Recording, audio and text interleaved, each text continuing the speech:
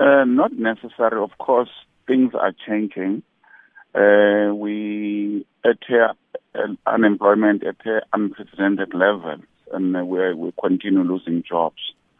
The issues that we were raising was the question of balancing the two. That job security is the utmost important things in the employment services that you need to be employed to be able to make your wage claim. So we're trying to raise that consciousness that it matters not to get an increase for fewer people, but at the end of the day, you lose other people that you were together in the struggle for fighting for a higher wage.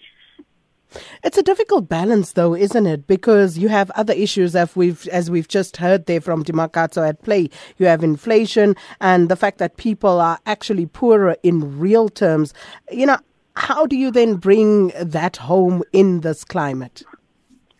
No, indeed, from our collective bargaining conference in 2013, we're looking to a various way of how we deal with those issues. For an example, we're talking about moving away from a percentage across the board increase.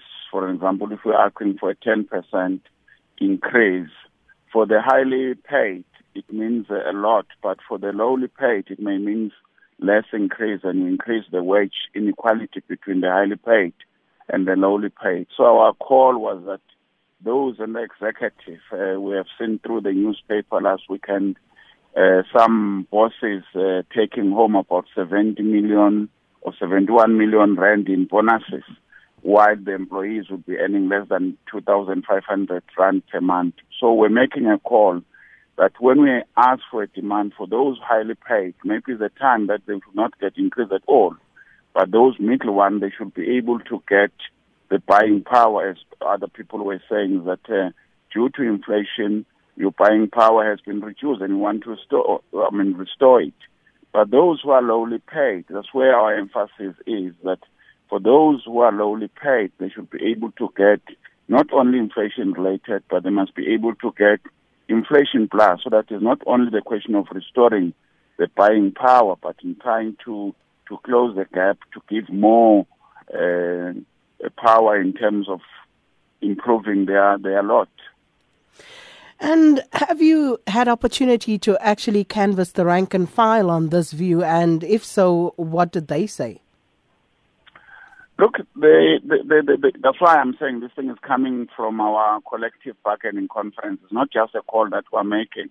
We're reminding people in terms of our previous conference resolution that because of the unprecedented unemployment this time, 8.9 million unemployed. We have lost in the last quarter about 355,000 jobs.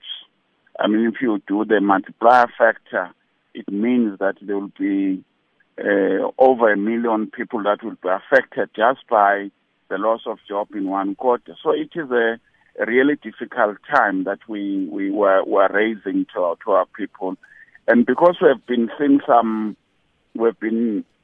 long in the field of negotiation, it makes no sense, Sakina, that you put a demand of 20%, but your experience tells you settle at about inflation plus some few percentage on those issues. And said, this is a time when we must be transparent, both from the employers and the trade union, that when we sit in the table, we don't want to have 6-month negotiations. Let's cut to the bones. Let's be open. Let's be transparent. During difficult times, we must share the pain. But equally, during the boom time, that's the point we're making. Workers must be able to benefit from the productivity that they might have produced.